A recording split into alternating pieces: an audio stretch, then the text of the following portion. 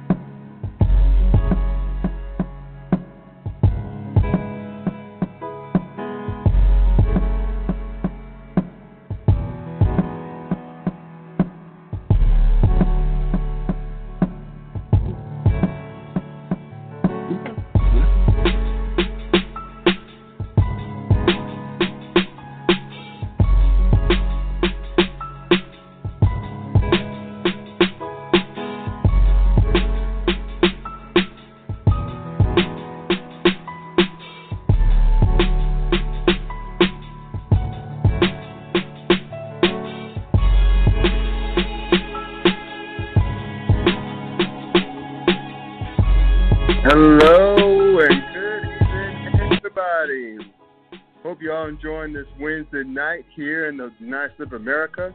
Hope you have good weather. It's 80, and it's seasonally 80 degrees here in Cincinnati, which the weather is just teasing us, but it is what it is. But anyway, thank you all for tuning into tonight's podcast, The Clown Hour. I'm your host, Scott Burks. And I'm also the creator of the sports blog called The Clown Times. That's clown spelled with K, by the way. You can find me on the web at www.theclowntimes.net. And you can find me on Facebook as well. So wherever you are, if you're on your laptop, smartphone, desktop, wherever you are these days. I messed up the rhyme, but just go to the search window and type in The Clown Times. Again, that's clown spelled with K. You can find me there as well. We got a lot to get into tonight. We got a lot of NBA, the NBA Finals, which is about to be over anytime soon, to be honest with you. The very entertaining Major League Baseball playoffs, the League Divisional Series, which divisional rivalries abound and no one likes each other these days, as well as the NFL with COVID, you know, how it's threatening to at least halt the season or put it on pause, the craziness involved with that, as well as, speaking of craziness, the Houston Texans finally breaking off Bill O'Brien, coach/GM, and also Dwayne Haskins recently getting benched by the immortal Kyle Allen. We're going to break all those down with my boy, my co-host, my partner in crime. Now, y'all know him from the Yard/HBCU Sports, who raps about all things HBCU Sports, as well as Sleazy Radio on Facebook Live every Tuesday night. You can check out his work on herosports.com as well. Dwayne Nash is back in the house. D. Nash, how you doing, bro?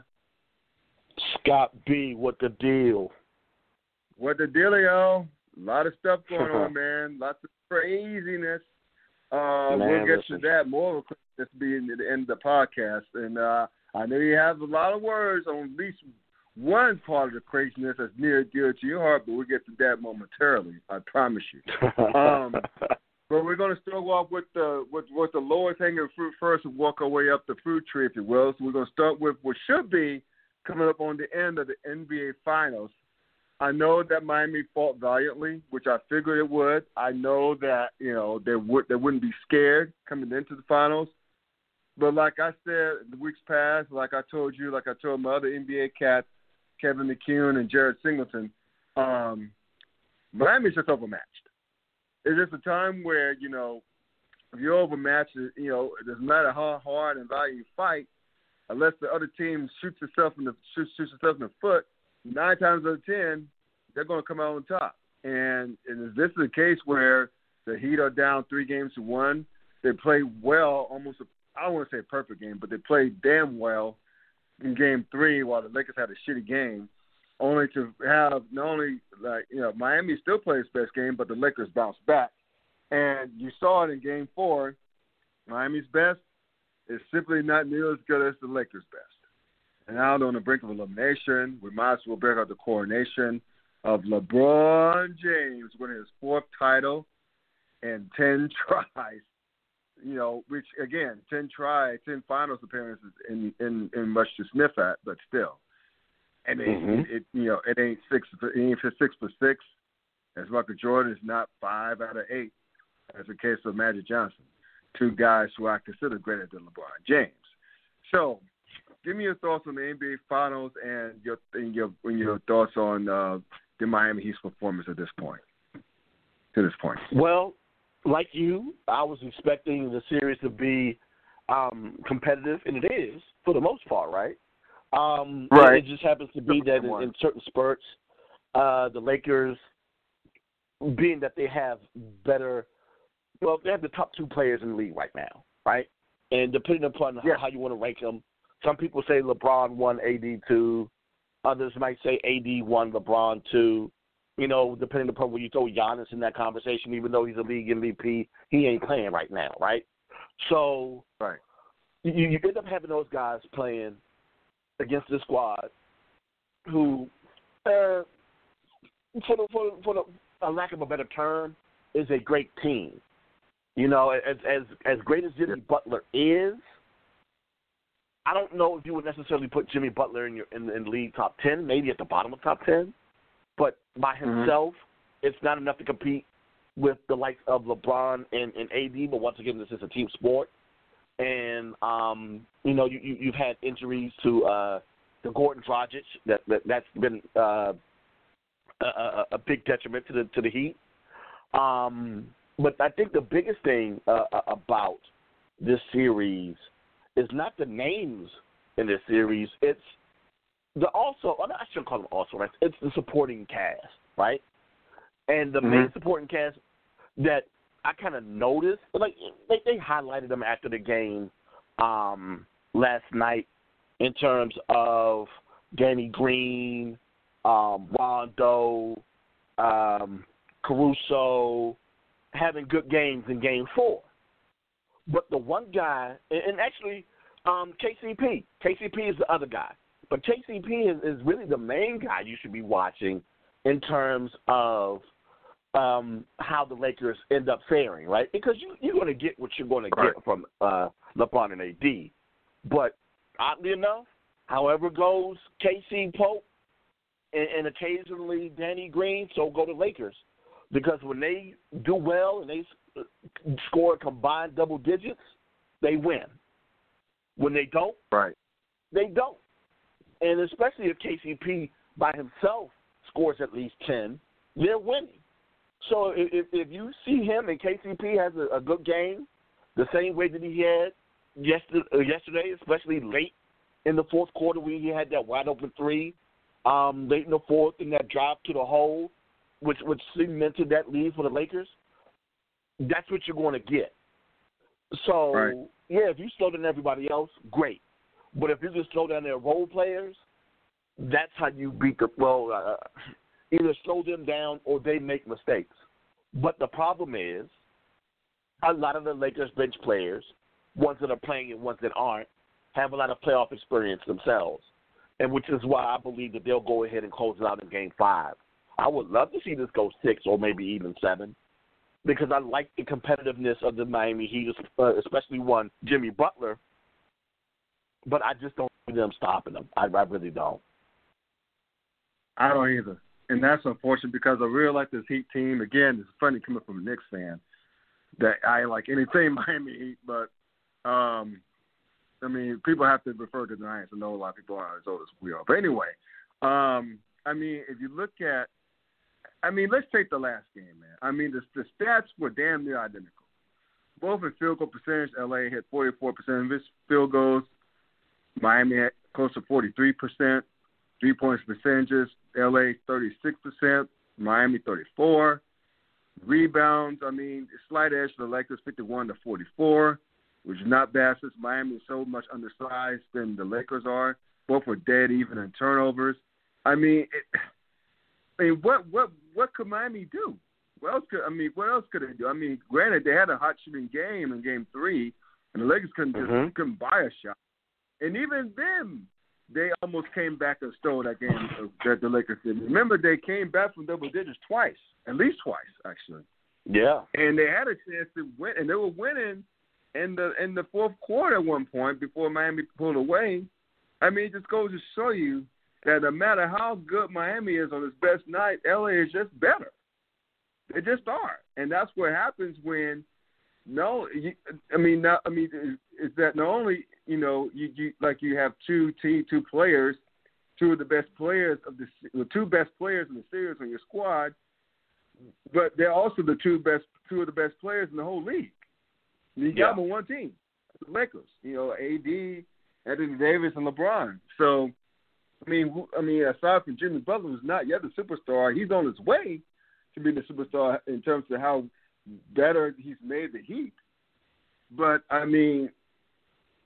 this is a mismatch on paper, and I said it from the jump. But it's the spirit. I couldn't count out that Miami spirit, that competitive spirit, that desire, that grittiness.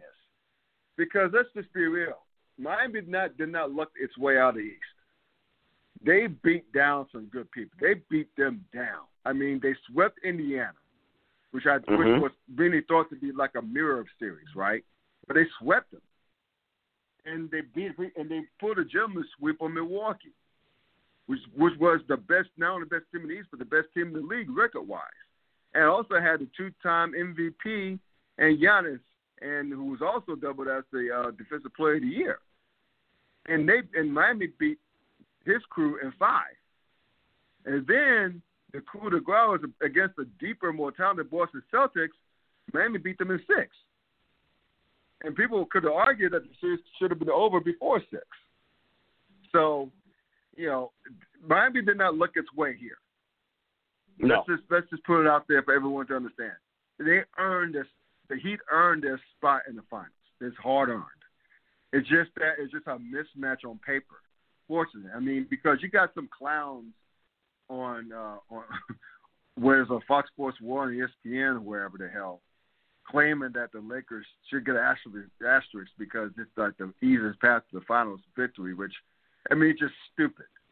It's not the Lakers' fault that the Clippers became choking dogs against the Denver Nuggets and blew a 3-1 series lead and losing the last 3 games when they led by double digits all 3 times. I think it was, if memory serves it correctly, 15, 19, and 12. Those leads they had in the second half only choked them away to the Nuggets. And plus the Clippers were just a shit show. You saw it from the start. The chemistry was bad, which is why I thought the Lakers over the Clippers. I thought the Clippers were better than the Lakers on paper. The Clippers, the Clippers chemistry was just god awful, and it cost them Doc Rivers his job, which is unfortunate. Yes, it is. But so a lot of people want to see the Battle of L.A. and the Western Conference Finals. It didn't happen. It is what it is. So woulda, coulda, shoulda, if was the 5th, all that shit, it didn't happen. So you got to give the Lakers his props, right? I hate it when people say if. Time. Look, bruh, your Clippers did not make it. Accept that. They choked away a 3-1 series lead. Accept that. They blew in those 3 games, final 3 games, they choked away double-digit leads in the second half. Accept that. They're choking ass dogs with bad chemistry. Accept it. Period. I don't give a damn if they made it or not. They didn't make it. So got to give the Nuggets their props, and you got to give the Lakers their props for beating the Nuggets. Another resilient squad. So enough of that shit. But anyway, the point is that, we all, I think, even though we all won the competitive series, I think we all knew deep down that the Lakers was just better. They were just better. And, it's not to clown Miami. Again, they earned their way. Miami earned its way to the finals. Lose only 3 games along the way in the playoffs. You can't discount that. It's just that LA is just better. And you got to give LA its props in handling their business. Obviously it's not over yet, but I think it's going to end on Wednesday, a Friday night. It's going to be over. But props to the Lakers, nonetheless. Yeah, but before we move on, real quick, 2 things. Yes, sir. One being, of course, for those that want to throw an asterisk on it, you might as well go ahead and throw the asterisk on the shortened season when the Spurs beat the Knicks, right? Okay. Right. No one does. No one does. No one remembers that. A lot of people don't even remember that, right? Unless you bring it up in Right. conversation. Hey, remember there's a strike-shortened season that year, 99, right? But no one talks about that, and no one holds that against Duncan or Robinson when they talk about them and their greatness. As a matter of fact, the season, if my math is correct, they played at least, 72, 74 games? Season's only 82 games. Is 82 games long. Dude, they played the majority of the season. What more can you ask for in this situation? What, a 482? Right. Okay, fine. You're not going to get it. Cry over it and have that. But you can't say that this series isn't competitive. It's just not going to be as long as we want it to be because the Heat, they're playing great ball. With the exception of game 2, exception of the one game where they got blown out, they've been playing tight games for the most part. It's just that the one thing that we expected the Miami Heat to do well, which is shoot threes, the Lakers are doing better, and no one was expecting that. And matter of fact, I don't even think the Lakers were expecting that they would shoot threes the way that they've had. Matter of fact, they've had games in their 3 wins. They've made 14, 15, and 16 threes, if my math is correct. Yeah. And they've shot at least 38 threes in those wins. Ridiculous. No one expected them to shoot that well from outside, and you can't hold that against the Miami Heat. It's what it is. They're making buckets that no one thought that they would, and they're shooting at a clip that no one thought that they would either. Right, and just remember, their leading scorer in the playoffs, Goran Dragic, is out with a torn plantar. That hurts. I had a case of plantar fasciitis a few years ago, a couple of years ago. That shit hurts. And I can imagine, and that's a strain. That's a strain plantar. I can imagine a torn one. I mean, for those of you out there who don't know what the hell a plantar is, it's a muscle that extends from the heel of your foot, the heel to the ball of your foot. So it's the bottom of your foot. That's basically what it is. So imagine having to run, walk around on a torn muscle that's at the bottom of your foot. Yes, it's just probably more painful than as it sounds. So that's what Dragic is dealing with. And plus, Bam Adebayo was out for a period of time. He came back. Yeah, he came back and played last night. He with a valiant effort. Mm-hmm. But Miami's just been undermanned, and they're just outclassed. But they still compete. They still compete, and that goes to the culture, which was established by the head coach Spoelstra, who knows, obviously, again, proves to everyone out there post LeBron that he knows what the hell he's doing when it comes to coaching, and by the great Pat Riley, who's an executive in the front office. So, again, props to Miami for being resilient and not giving up and making this a series and not tucking tail and quitting, not pulling the L.A. Clippers and quitting, I should say. But the Lakers are just better. And, this is where it's got to give both teams their props, but mainly the Lakers their props. Moving right along to the Major League Baseball playoffs. How fun is the divisional round, the divisional series?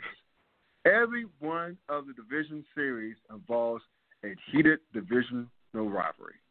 American League, Rays, Yankees, Athletics, cheating-ass Astros, National League, Braves, Marlins.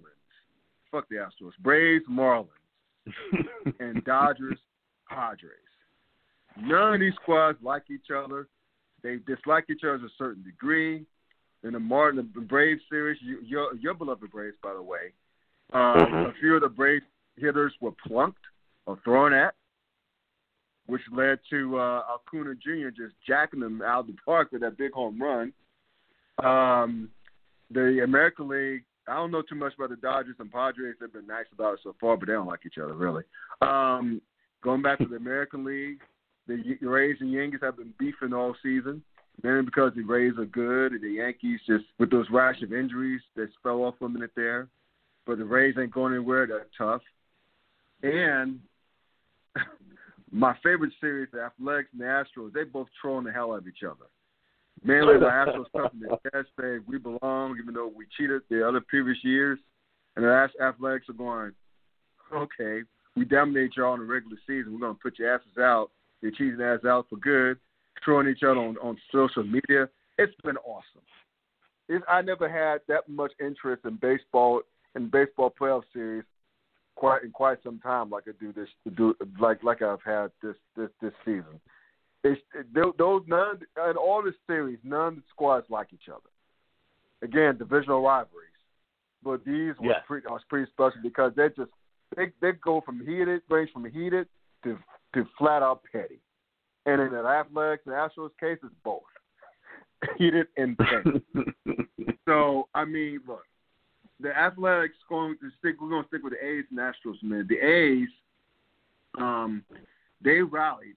Thankfully, from 7-4 down to win 9-7. I can't have the Astros threatening to get back to the World Series, right? Let alone advance it past advancing to the championship series. And you know the Rays and Yankees, they've made nice, even though the Rays have beaten the hell out of my Yankees so far. Damn you, Tanaka rather. And the Braves did again. Winning 2-0 in the pitcher's duel, and I think the Braves just looking so good. So anyway, give me your thoughts, and you can start with your Braves if you want. Give me your thoughts on how the league divisional series, how entertaining it is, to just how petty and the nasty the rivalries are, and how they made it entertaining.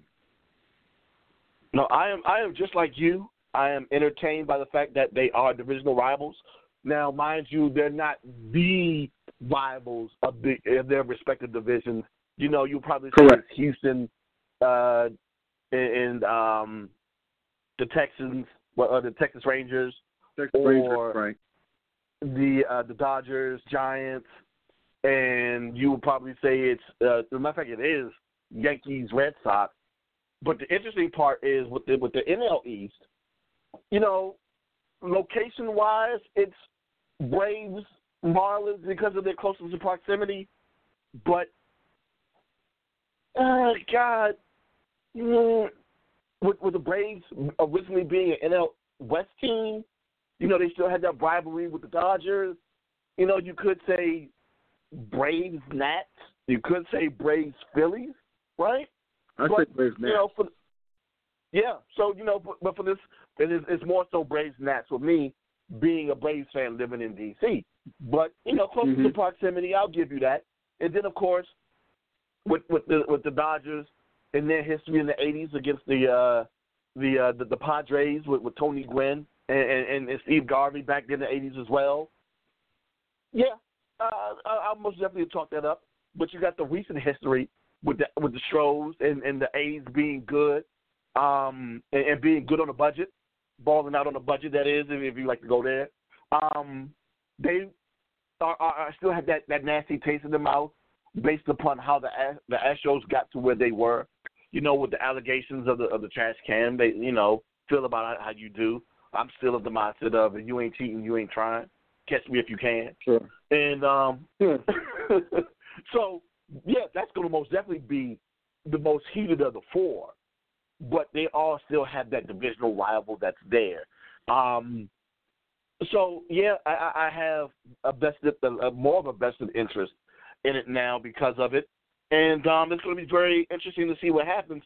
Oddly enough, out of the 8 teams that advanced, I didn't have the Marlins moving on, and I didn't have the A's moving on because of the injuries that they were facing. But, you know, it's going to be very interesting to see what happens. If the Braves can continue to move on, because, you know, they haven't won a series since, what was that, 1995, 96, I think it was, until they beat the Reds, and they're looking pretty good right now. So it's possible they move on and advance to the conference championship round with the Dodgers potentially. But yeah, it's good baseball teams, good rivals. Can't go wrong. You can't go wrong, man. I mean, I just aside from me hoping that the Astros don't make it, I just love to see this series of the A's go longer because it's petty. It's nasty petty. And it's petty. It's very petty. And I love it. I love pettiness. I mean, that's why I think going to different sport, which a couple later, but that's why I love the Saints and Falcons rivalry so much. It's just petty. It's just downright, especially coming from Saints fans. That's what makes it so entertaining. And so I like that a lot. But let's focus on Braves for the minute. Braves and Marlins. I mean, the Marlins, they were a Cinderella squad. I mean, they threatened to ruin the whole season because the whole squad came down with COVID. And basically, for them, they regrouped and managed to complete the 60 games abbreviated season. I mean, but they really, the Braves have been underachievers in the playoffs, to your point, the last few seasons, but they've really the Marlins have really gotten under the Braves' skin.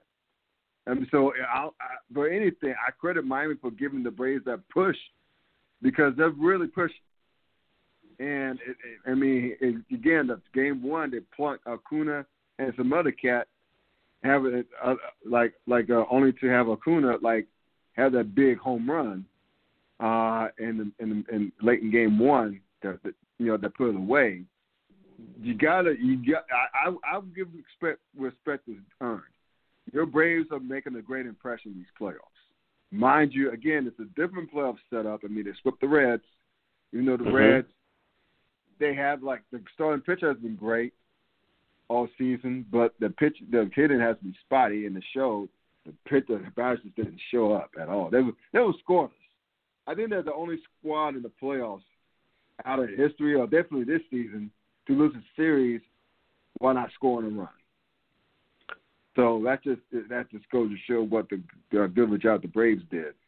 And the funny thing is, there were a lot of people that picked the Reds to win that series based upon the Reds pitching, and they got chewed out in those two games. So it is what it is. I'm happy that they were capable of beating up on the Reds the way that they did. The thing is, I just want to. I don't want to see this team continue to underachieve, regardless of the fact that they're young. Because that was the excuse last year. They were young and they underachieved in the playoffs by losing to the Cardinals, who were more experienced, even though on paper the Braves had a better team. So as a fan, I had my fingers crossed and waiting with bated breath to see how the series turns out, because I would love to see them make it to the NLDS or the NLCS one more time. But that specter of falling short still looms over this team, and they still haven't completely gotten it over them just yet, even though they are playing extremely well currently in this series. Exactly. So give him props there. Well, I would say this. It's still, I hate to say this as a Braves fan, it still looks like it's the Dodgers to everybody else. The Dodgers just look too strong. Now, Kershaw is going to tonight against the Padres, and I just don't, it's good to see the Padres back in the playoffs. And Fernando Tatis Jr., he is the man. He's a stud. He is just a fucking stud. It's just that they have to overcome Kershaw, but Kershaw, he failed in the playoffs year after year after year. And I keep saying it's the Dodgers' year. It's the Dodgers, everybody else. On paper, it seemed that way the last few years, but they just kind of got over the hump. And, who's to say this year they may go over the hump or not. But, the path is easier, I should say, even though the Padres have scored to go 1-0 in the top of the second. But point being is, we'll just have to see. I think it's on paper it's the Dodgers and everybody else, in both the American and National League. And that's the funny part, right? But that's the funny part because we know what the Dodgers have done in recent history. They've come up short. So I'm sitting here rubbing my hands like Birdman, just waiting for the opportunity for it to come up one more again. Now, they're looking good now. The thing is, when will Cinderella – it's not even Cinderella. They're not Cinderella. They're technically one of the evil stepsisters because they come in as a favorite. They come in with the best record. You expect them to do well, right? But the thing is, they end up not doing so. So do they follow their pattern again one more year? Or do they overcome that and make it to the World Series and finally win the title that people have expected them to win over the past couple of seasons? Yeah, we'll see about that. But one more thing before we move on to the NFL. Look, I'm a Yankees fan. I don't have anything against the Braves. And and to your point earlier, you touched upon earlier. This is not the premier rivalry in the American League East, as well as all of baseball. It's Yankees Red Sox. Always has been, always will be, right? Even though the Rays have crashed that party time to time, year after year after year, with both squads. But we just look at both Yankees and Red Sox, look at the Rays as the little brothers. Well, little brothers been kicking the big brothers' ass all year long, and they're up 8-2 in Game 3 right now, trying to take a 2-1 series lead. So, Rays sitting at 40-20 of the regular season. They had the second best record in all baseball. Mm-hmm. It's hard to imagine. I mean, not hard to imagine, but it's scary to imagine. That's what I'm going to say. It's scary to imagine this team, this Rays team, as well run as it's been the last 2 decades. Mm-hmm. Imagine how much it would be run if they had resources. If the Rays had a great stadium, great fan support, how better run this squad would be. They're the St. Louis Cardinals in waiting. They're just waiting because we all know how well St. Louis Cardinals, how well run they are as an organization. The Cardinals are. I mean, the Yankees, even though they got all the money in the world, they're well run. They got one of the better, the Cardinals, better scouting departments and better farm systems. Well, the Rays are probably the best in both of those. You see it, they keep losing their studs to free agency or in trades, and they're still back. That's because the farm system is great. Their scouting is excellent. And again, this is done with little to no resources. They've been doing this. Little to no fan support. They've been doing this. So just imagine, if they were to get a new stadium, whether it be in Tampa, St. Pete, nearby St. Pete or wherever, or if they have to move to get it fine there too, imagine how great they would be if they had those resources. They would be off the chain. They would be outstanding. They would be just flat out outstanding if the Rays had resources. That's how well run the Rays are, and I give them props for that. But that's the thing, though, because I always believe that if you got money, you can get the resources to operate well. But, if you can go ahead and hire the right guys on a budget and still play well, kudos to them. Kudos to the Oakland A's, even though the Oakland A's still have more resources than they do. And it just boggles my mind how the Rays keep continuing to do what they do, and the baseball fans, or lack thereof, in the Tampa area, which kind of surprising to me, won't support them. It's crazy to me. It really is. It's too bad. It's too bad. I mean, it sucks that they don't have great fan support, but it is what it is. And speaking of Oakland, how well run they are, they got a new stadium coming in 3 years. Mm-hmm. So they're going to be fine. They're just going to be on the Bayfront. I don't know what the hell they call it, Riverfront, Bayfront. I think it's the Bayfront. And it's not going to be. It's going to be out in downtown. And I have a friend of mine who's in the Oakland area, who's lamenting the fact that building downtown because, the G word, gentrification. Yeah. That's taking place.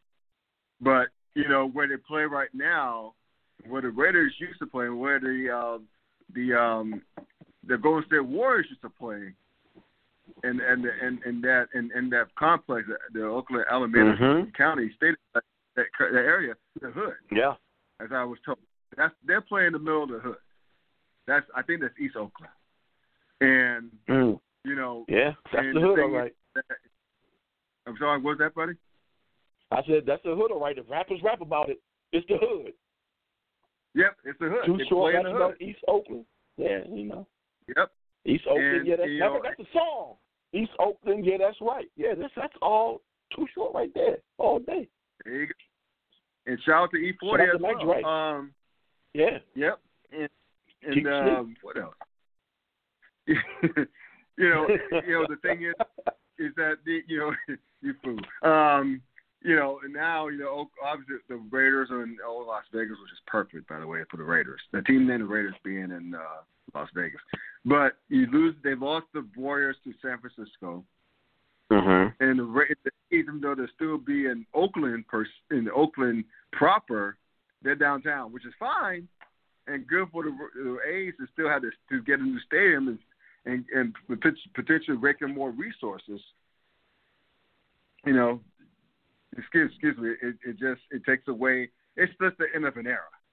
About the end of an era for pro sports in that regard. But anyway, I found that fascinating. I didn't mean to get on that tangent, but I found it fascinating that the A's play in the hood. They're in the middle of the hood, and people have been going to games for years, and hey, you see the fans are pretty much scary with their Darth Vader outfits and everything for Raider games and whatnot. But it's still. I started bringing it up. I just think it's cool that the Oakland plays in the middle of the hood. Moving over to the NFL. I don't know why I thought about that. I just did. With COVID-19, it's just COVID-19 is just taking no prisoners. They delayed they paused the NBA season. They delayed Major League Baseball. They paused Major League Soccer. Yeah, and all the major European leagues, the Premier League, the Spanish Primavera League, La Liga, I should say, La Ligue, the French League, the Dutch League, and of course the German League, Bundesliga. And now, even though those leagues have come back, and of course, the major and National Hockey League as well, they delayed them as well. The NFL thought that, let's just learn and watch and learn from these other leagues, how they've done it, and try to do the best we can. Well, here we are. The Tennessee Titans have been ravaged. As a result, the game my beloved Steelers had against the Titans last week and got canceled. Not got canceled, but got postponed to later in the season. And now you have Cam Newton missing the Monday night game. The Monday's game was supposed to be Sunday's game against the Chiefs. Being delayed, and then later after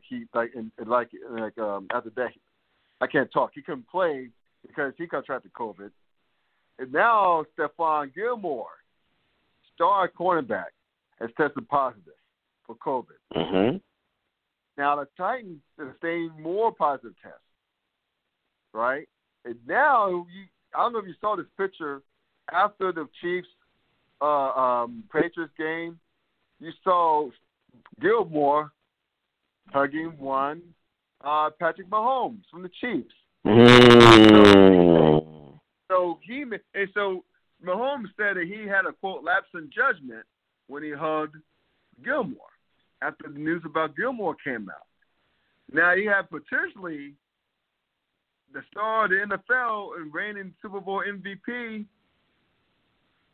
about to be like in danger of catching COVID. So I'm just looking at it like this, man. First of all, I'm surprised it took this damn long for the players to contract COVID because none of these teams are playing in bubbles. No. they're mini bubbles in terms of no fans, little to no fans in some cases, but they're not in a true bubble. They go home to their families or friends, right? No one's or bubble. freaks. Yeah. Right. So I'm just surprised it took this damn long. But with all what's going on right now, and now, the games against, like, the Titans game against the Bills may not happen. So the Titans may look at two games that at least ought to be postponed, or in the case of the Bills, maybe canceled. So, what do you think's going to happen with this, man? I'm hoping and praying that they do not have to put the league on pause, like the NBA and NHL and Major League Soccer did, and WNBA as well. I just don't know, man. I mean, the way these tests are, and the way it's high contact football. I mean, it's not even like college where at least the kids have to go back to their dorms. Yeah. Right, and just get the strict supervision. The players don't. The NFL doesn't have that. So, what do you think is going to happen, man? Are we going to look at a delayed season, or God forbid, a canceled season? Well, all I know is the NFL has 10 million reasons to keep it moving, right? I'm sorry, right. 10 billion. They have 10 billion reasons to keep it moving with the money. With the money that they have, with TV deals and from advertising, it'll be in their best interest to keep this moving. Well, it'll be the best interest of a lot of people if the league keeps it moving. And they try to set up provisions to go ahead and make it so by making rosters larger, because all it is going to be is next man up, right? And that's exactly what we saw with the Patriots when they played their game Monday night by putting Hoyer and subsequently Stidham in there at the QB spot, right? But there's so much stuff that could potentially happen in this situation. The NFL actually has a plan in place where they can be a little bit flexible with their schedule and extend the season, and that's exactly what they're going to do with that whole Titans Steelers situation, especially if it's a game that matters. And the way that both teams look as of right now, it looks like that game is going to matter. So they're going to end up having to play that game sooner or later. It's a possibility that they can go ahead, like I said, extend the season if there are going to be breaks. The thing is, though, they're saying that there's a possibility that the league may end up facing not necessarily a fine, but they would have to end up refunding their advertisers if there's like a consecutive 2-week break where no one plays. But I doubt if that happens. The only way that happens is if a couple of more teams end up coming down. But like you said, we had Stephon Gilmore pop positive, and he's hugged up with Patrick Mahomes, and we don't know whether or not, as of right now, he's testing negative, which is good for him and the Chiefs and the league. So the key is that the hope is that it stops where it is with the Patriots and with the Titans. But this Titan thing is just slowly getting worse, and we're still waiting to figure out what's going to happen with them. There's a high possibility that their game this week gets postponed too. So it's going to be very interesting to see how the league handles this situation for a team that has already had to miss 1 week or postpone 1 week and potentially now 2, and how that affects the other teams that they're going to have to face. My guess is that they keep trudging through, but they don't have the numbers yet to make them halt and do something big yet. But as of right now, they can still keep it moving. They should be fine as of right now, but at least they're making adjustments. The thing is, how do they make up for those adjustments is the thing that we're going to have to wait on. Right. And that's where we're at right now. I think the NFL is on the crossroads right now, brother. I think first, the Titans still struggling with their COVID testing. Now the Patriots, would the Chiefs be impacted by this anyhow? Would the Titans be forced to postpone or cancel a game, postpone another, or cancel Bills, since they don't have any more bye weeks? So I don't know. I just don't know, man. Again, I hope to God that it doesn't lead to a postponement of sorts. But I think we're on the collision course with some postponements. I think COVID's going to say, NFL, stand the hell down. That's what I think is going to happen. I really do, bro. It's going to take a weird outbreak of like several players from several teams to make it happen. And, you know, the one thing that I was thinking would happen actually hasn't. You know, my question was, what happens if a big name ends up catching it? 3 big names, as far as we know, caught it, with Cam, Stephon, and if memory serves me correctly, Derrick Henry. So, yeah, they'll get it. The league will keep moving. The thing is, it's going to be the amount of players on multiple teams that come down with it that's going to force them to do it. And I'm thinking that it'll take 4 teams to do it, because that's going to be a very interesting way of how they figure out how they end up making that up at the end of the year in order for it to make sense if they're all playoff contenders. Yeah. That's time will tell, man. Time will tell with that. Speaking of NFL, we're going to get to the crazier. Bill O'Brien being broken off by the Houston Texans. I mean, head coach and general manager. And you know what? I kind of saw this happening when he assumed personnel power in 2019. Remember that brother who used to be the general manager? I forget his name, something Smith. But anyway, the point is that even though the former general manager went to actually take care of his wife because she's been with cancer. I don't know how his wife is doing now. That's been a couple years ago. There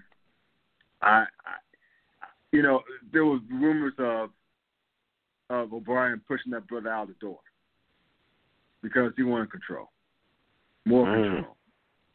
And so let's just say because the brother who was the general manager, he was the one who traded up to draft Deshaun Watson. He was the one, I think, who drafted DeAndre Hopkins a few seasons before. So he was and J.J. Watt. So he was responsible for those draft picks. You know, and Jadeveon Clowney too, I think. But O'Brien wanted it his way. The Bill check-in disciple that he is. And you see what's happening. He had bad draft pick after bad draft pick. Also traded away Jadeveon Clowney. For some reason why I still cannot understand, traded away Hopkins for what amounted to be a few tomato cans and running back. So he did not do Watson any favors. They still do not have an offensive line that could block me or you. And, you know, as a result, he's out the door. Now, why it took this long to do so, that's another problem in and of itself. But anyway, let me get your thoughts on O'Brien being broken off as head coach and general manager. Was it well, we all agree that it's expected, but did it happen a few years too late? I don't know if it necessarily happened a few years too late. You got to realize he's only been GM. This would have been his 3rd year as GM. The guy that you were referring to is one Rick Smith. I think that's what his name is. But you got to look at it like this. He wasn't necessarily fired because of his coaching. He was technically fired because of his general managing ability, right? Because this is the same Bill O'Brien that had they weren't necessarily, at best they were 11-5, right?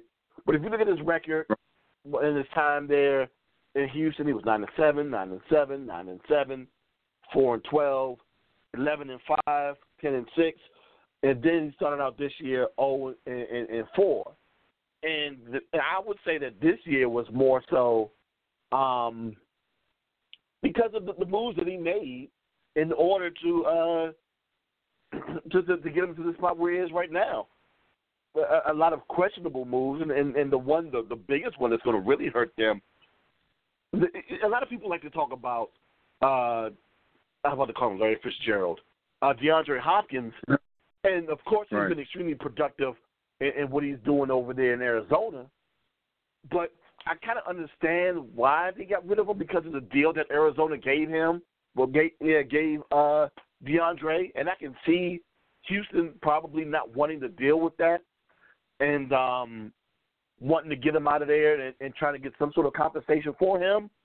But it was a Jeremy Tunsil deal that really got him because they ended up losing, the first round picks for 2000 for this past draft, the upcoming draft in 2021, and a second round pick in 2021.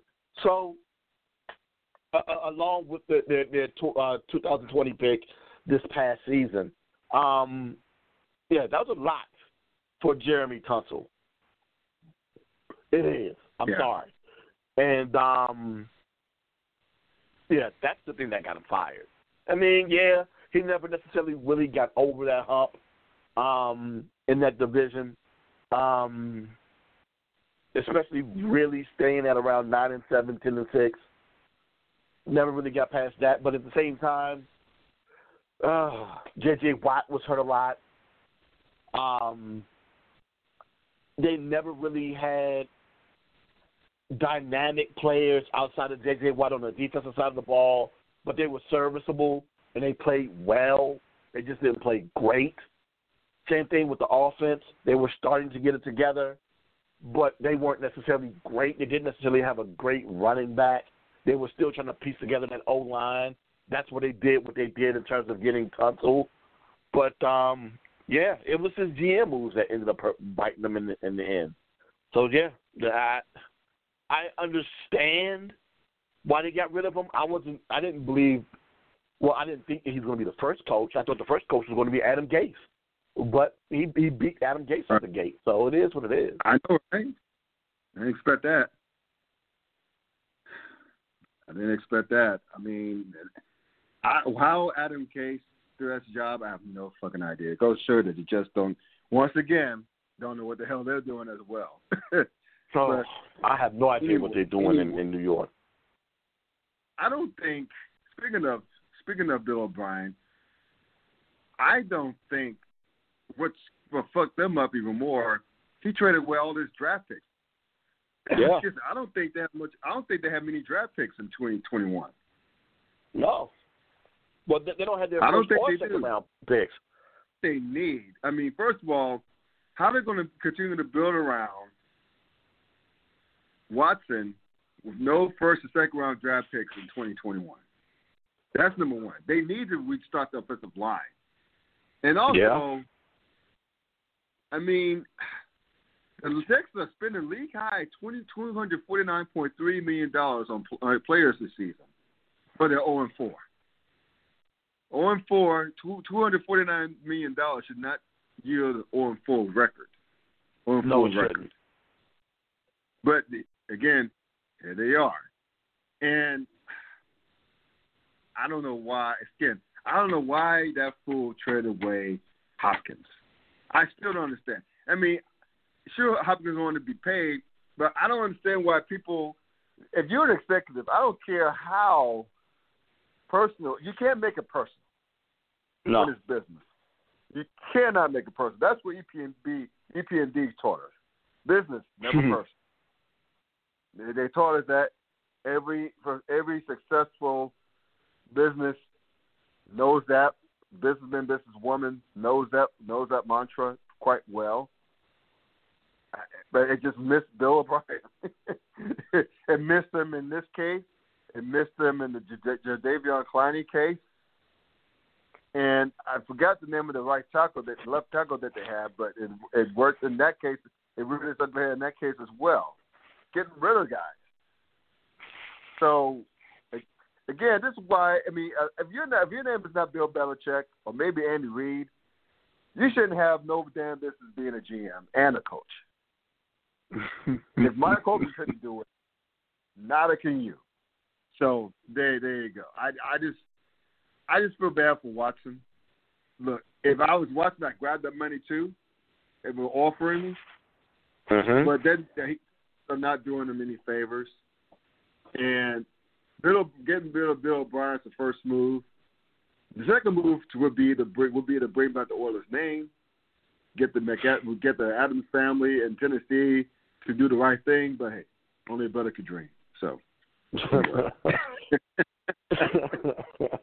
That would be dope to bring back the name, but the Tennessee Titans love that thing so much, and they still, you know, and they still infuse it in what they do too. So they're being real petty. Houston too. So all refinery from Tennessee, stop playing. Give it back to the Houston franchise. What it is. Just do what the New Orleans squad did in basketball. They did the right thing and giving Charlotte back the Hornets. Yeah. That's what it did. Do the right thing. Start your own legacy. Move on. Well, I understand we're not going to talk about the Utah Jazz. Well, that's another discussion for another time. But anyway, there's no Jazz in Utah. I'm sorry. But hell, I know Eddie George. I know Steve McNair. They started out as Oilers, ended up as Titans. I get it. I get the reason why they want to hold on to that. I get it. Do the right thing. Just give them back the damn name. Just give Houston back the Oilers. Just do it. That would be awesome. It would be hella awesome. But it's not going to happen. I don't think it's going to happen. But it won't dare to dream. Well, I would love to see those light blue uniforms again. Oh, the powder blue uniforms. And that old school Oilers helmet. I would love to see that. But we can dare to dream. Closest thing I got to it is the Southern Jaguars, who have, it's not necessarily powder blue. I think theirs is technically Columbia blue, and they got a white helmet. Right. I love that uni when they wear that. I love it. Yeah. I just wish the Oilers could get that back. But anyway, right now, Houston has the innovative nickname, the Texans. Whoa, how rich. Yeah. Anyway, let me ask you this: who do you think could coach one of his big names, whoever could get that Texans job? I think it's Eric Bieniemy. I think it's a match made in heaven for Eric Bieniemy if they were to give him a shot, because he's calling more of the plays now in Kansas City. He's developed. He and Andy Reid both developed Mahomes, and with a guy with Bieniemy's imagination and play calling to go along with Deshaun Watson's ability, bruh. That's the thing that I would think would be interesting, right? And the current personnel that they have is almost like Kansas City. Like they have a bunch of speedsters. They don't necessarily have a big body like Kelsey to catch the ball, but they have a lot of speedsters like Cobb, Stills, what's your boy's name for Houston? I'm blanking on this.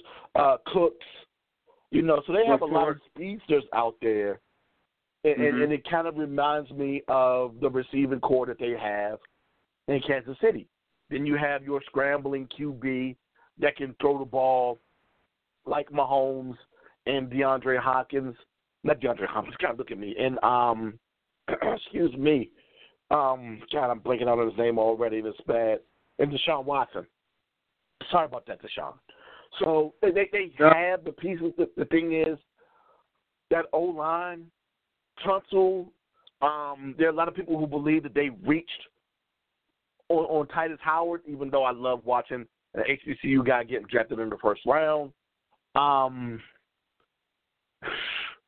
So if they can go ahead and get some help probably on that O-line and get a little bit more help on the defensive side of the ball, because they made some reaches with Vernon Hargraves, and they still have Whitney Marcellus out there with Watt, and then Watt's got to stay healthy for an entire season. It will be interesting to see Bieniemy and that offense together. It's just whether or not they can go ahead and get the guys in the trenches to help them play a little bit better. But they're going to need a great GM to do that as well, because you just have a great coach without a GM that's going to be able to make picks, and someone that's going to have to be able to make picks in late rounds because they spend a ton of money on their current players. I don't know what their I was going to say budget, but their cap number is going to be like at the end of the year. But they're going to have to be able to find guys in the draft, to find undrafted free agent guys to go ahead and play for the squad. Yeah. So do you have any names in mind for GM? GM, I have none. Because I don't know who. Well, one, I'm not huge on GMs.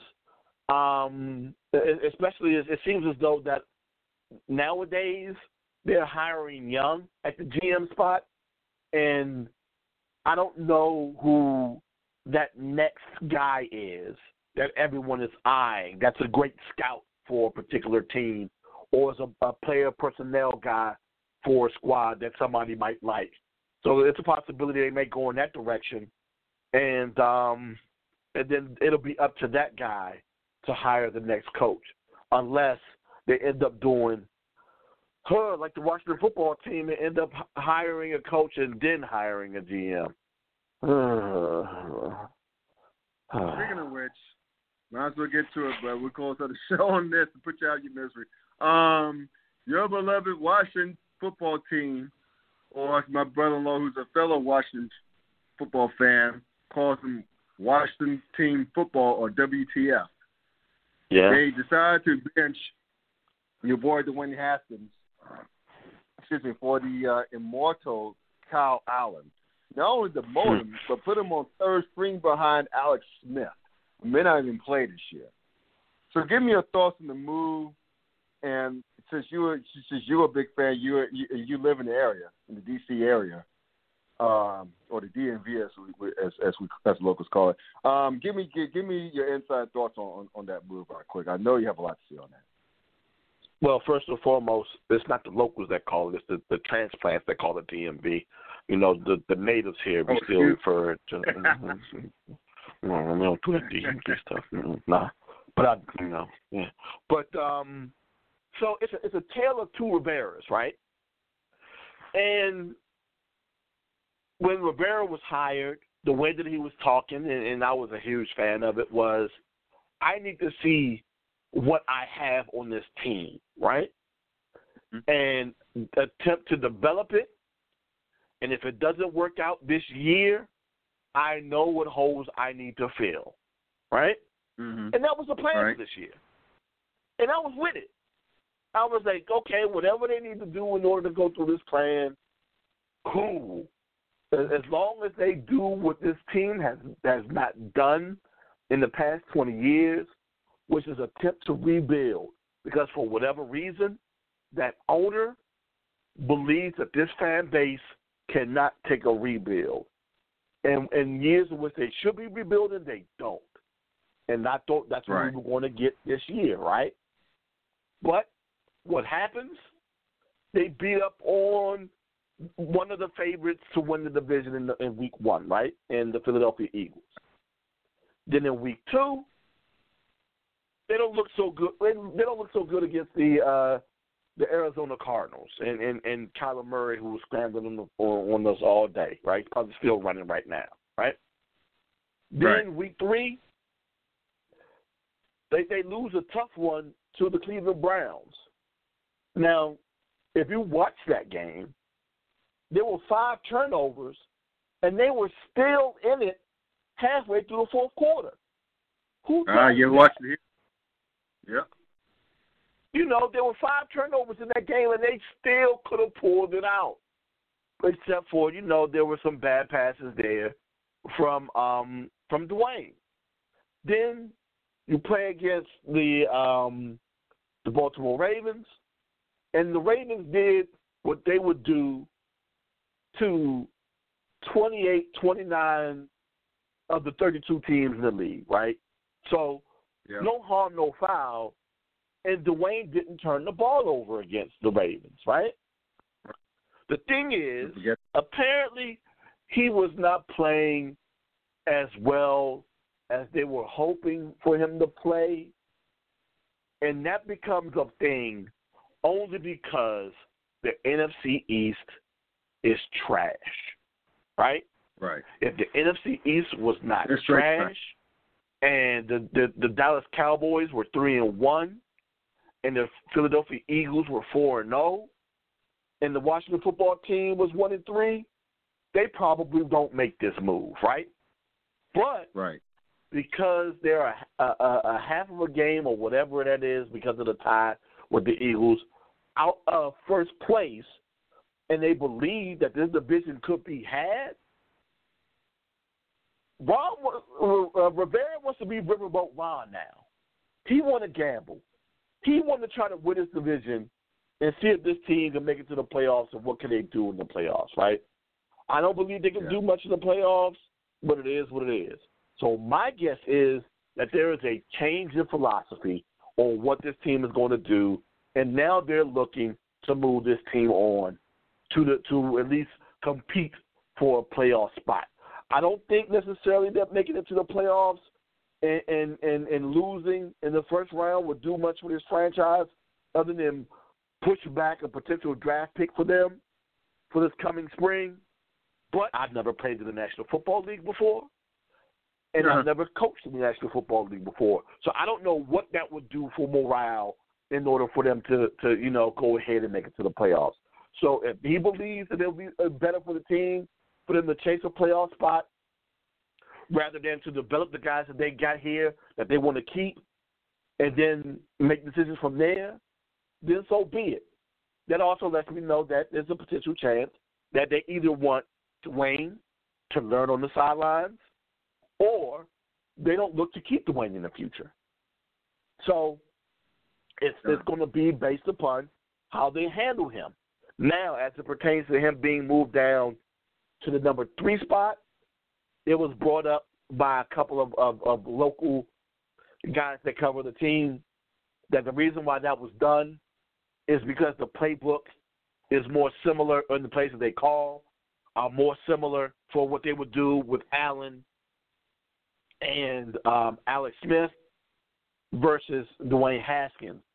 So they don't want to have a mixed play call with Allen, with him potentially being pulled and putting Dwayne back out there. So you don't want to have that mixture of calls out there. You want to go ahead and have something very similar. And so if if Kyle has to get pulled or if Kyle gets injured and you have to fall back on Alex, which is interesting that they actually put him out there. So my guess is that they probably trust him more than what a lot of people think. Then it won't have to be too much of a change in the play calling for that week. It won't be that drastic. So that's why they did it. That's why I guess they feel more comfortable putting Alex at the number 2 than having Dwayne there. And like I said before, this will be a way for him to hopefully learn. And the one thing that I got tired of hearing about this week, actually not even this week, today, from fans and guys that cover the team alike, is that Dwayne is immature and that he's going to be not stubborn. What's the word I'm looking for here? He's going to pout about this. Yes, he's young.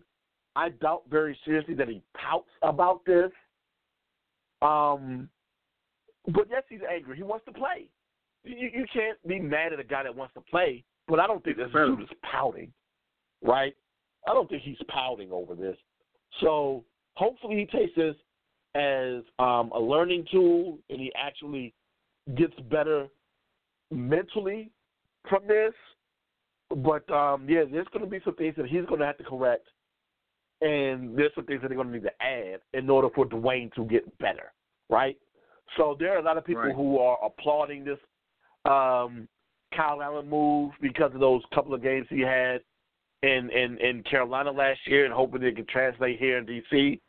But we'll find out, right? Because he got the Rams this week and he got the Giants next week. I don't know what he'll do against the Rams, but if he can't beat the Giants, then it ain't Dwayne. The problem ain't Dwayne. So hopefully they figure that out. Hopefully they'll figure something out pertains to how this team moves on. But as of right now, my guess is, matter of fact, there's not even a guess. It's based upon what they said. You know, Rivera said that he hopes, or he believes that this team can, quote unquote, do some damage. Now the question is, what type of damage are they going to do? What type of damage? Is it going to, is it going to be damage that they can go ahead and win this division and surprise everybody, or is it going to be damaging, the growth of Dwayne Haskins, the growth of this team, and then they got to start from super scratch for real come this spring. So it'll be real interesting to see what type of damage is done. I think the damage is this is Deuce last year in D.C., which is a shame because he was drafted just last year. Yeah, and and it's just sad. I mean, the kid didn't have it was almost as if he was put in a position to fail. Their leadership, everything about your beloved Washington team, is toxic and dysfunctional from the top down. Let's just call it what it is. Danny Boy Snyder is probably one of the worst owner, the worst owner this side of Mike Brown in the NFL now of all team sports, at least American team sports. Maybe outside of the Mets, shouldn't be former ownership group. But anyway, they're just terrible and dysfunctional. With Bruce Allen, running the y'all as the GM for many years. They don't have much of an offensive line. They have a hellified defense. I think that defense is the front seven's full of young, high draft pick studs. It's pretty damn good. We've seen that at its best in those 10 sacks up on Philadelphia week 1. I think it was 10. Mm-hmm. 8. It was 8. And so the talent's there defensively. Y'all need more firepower in the offensive line to protect Haskins. And Haskins is young. Give him time. I mean, not many people can be like. I mean, the problem is some of the young quarterbacks coming in, they're like excelling 2 to 3 years in. And you got to give Haskins some time. And if they don't give him some time, that's going to be another wasted high draft pick. Yeah. And that's the problem because everyone's on the clock, right? Your coaches are on the clock, players are on the clock, GMs on the clock, everybody on the clock. The thing is, though, coming into this situation, you have a QB in Dwayne Haskins who wasn't wanted by the previous coach. He was wanted by the owner. Then this coach don't necessarily want him. So now he's stuck with him, right? And then it's a situation, like I said, everybody on the clock. And that clock is about 3 years long, right? So if you're not producing by year 2, unfortunately, you're gone by year 3. Players and coaches alike, right? And had this been like maybe, say, 10, 15 years ago, year 2, the way that he's currently performing, they would say that he's still progressing and he would need a third year. Matter of fact, this is his second year with a second offensive coordinator, and he's still trying to learn how to play because he only really played one season at Ohio State. So he's still learning the position. Correct. Had this been years ago, they would have allowed him the time to develop. Like one of the guys who I like to compare him to, hopefully on the positive side, is one Ben Roethlisberger. Roethlisberger didn't have the biggest numbers his first 2 seasons. Year 3, he took off and continued to skyrocket. Those first 2 years, his passing average was under 200 yards a game. That's about where Dwayne is right now. But unfortunately, you had the likes of Patrick Mahomes. You had the likes of Lamar Jackson. Hell, you even got Gardner Minshew and Joe Burrow, who are coming out there passing. And what's the boy out in L.A. for the Chargers? He's coming out balling. So you have these guys that are passing. Justin Gilbert, that Gilbert kid. Yes, Justin Gilbert. So you have these guys who are coming out passing for 250, 275, 300 a game, right? And your guy coming out here going for 175, 200, you know, you're hoping for what everyone else has instead of focusing on developing this guy that you currently have. But, you know, if you're not worried about him, your thing is that you want to jettison him at the end of the season to move on anyway. So it is what it is. That's the way it feels like to me. They're going to go ahead and not concern themselves about developing Dwayne, which I wish they would do. You know, he's a local kid. He's a fan of the organization growing up.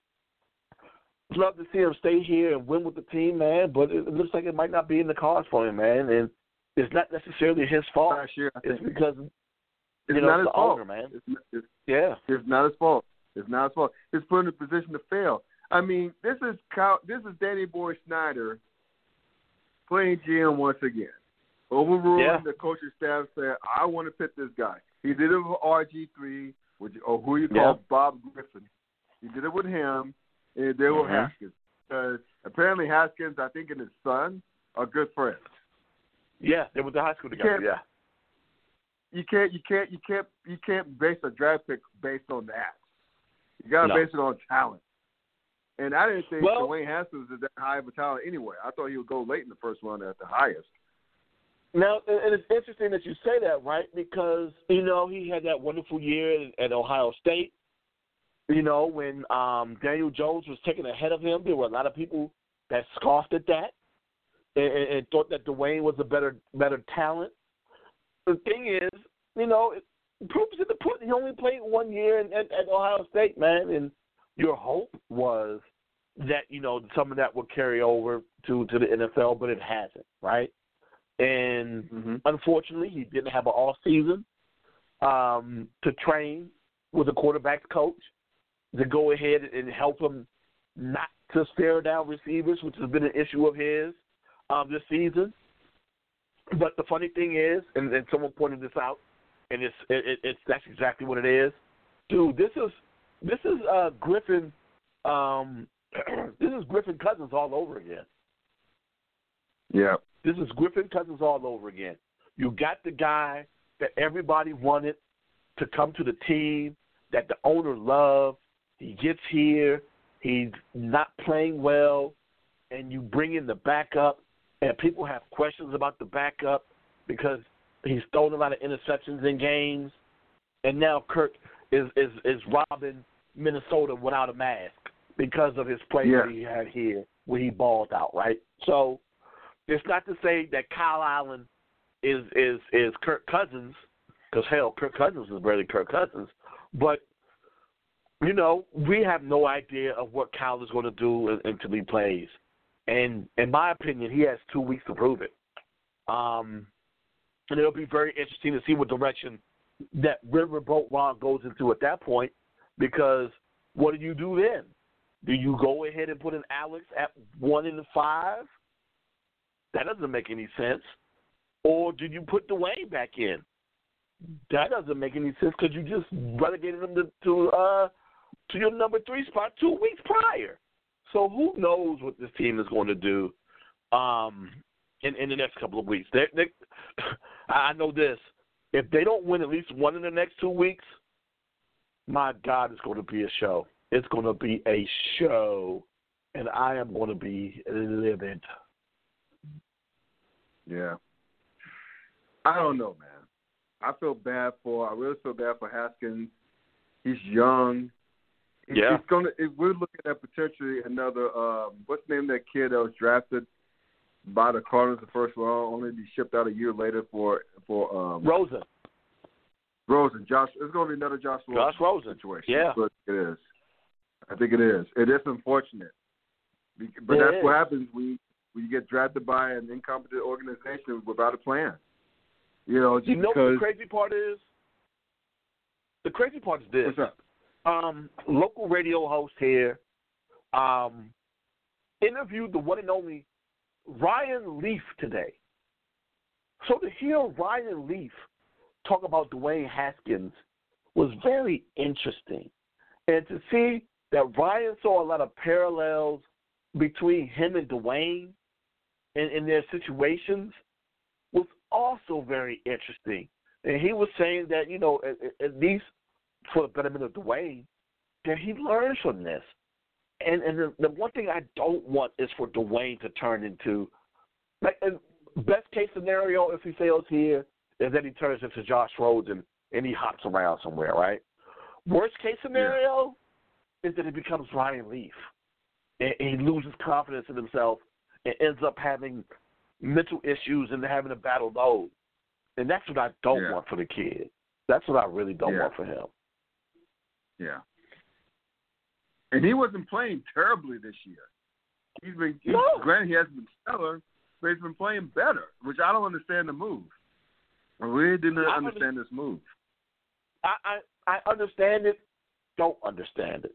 Because I'm like, all right, some of those passes, there was oh my God, and it's one pass against the God, I forget who that was. He threw a screen pass in the dirt. And I'm like, how do you throw a screen pass in the dirt, bruh? Come on, man, you got to be better than that. And yes, he's been having difficulty throwing the ball over 20 yards. And yes, he stares down receivers. Those are reasons why you would want to pull him, right?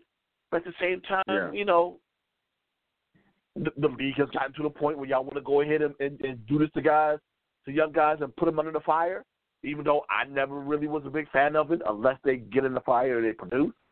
But, you know, I didn't think he was ready. But they thought he was.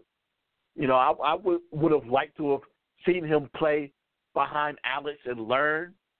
But he got thrown out there, man, and this is where we are with the team and with him right now. So, yeah, it is what it is. But anyway, I'm praying for y'all. I'm praying for you and your squad. Yeah, I'm also worried about him. Yeah, it's really it's one fucked up situation in Washington, man. But anyway, y'all get through it. Y'all resilient. Y'all deserve a lot better. I don't know if we'll get through it, man, but, you know, we ain't got no choice. Right. Here you go.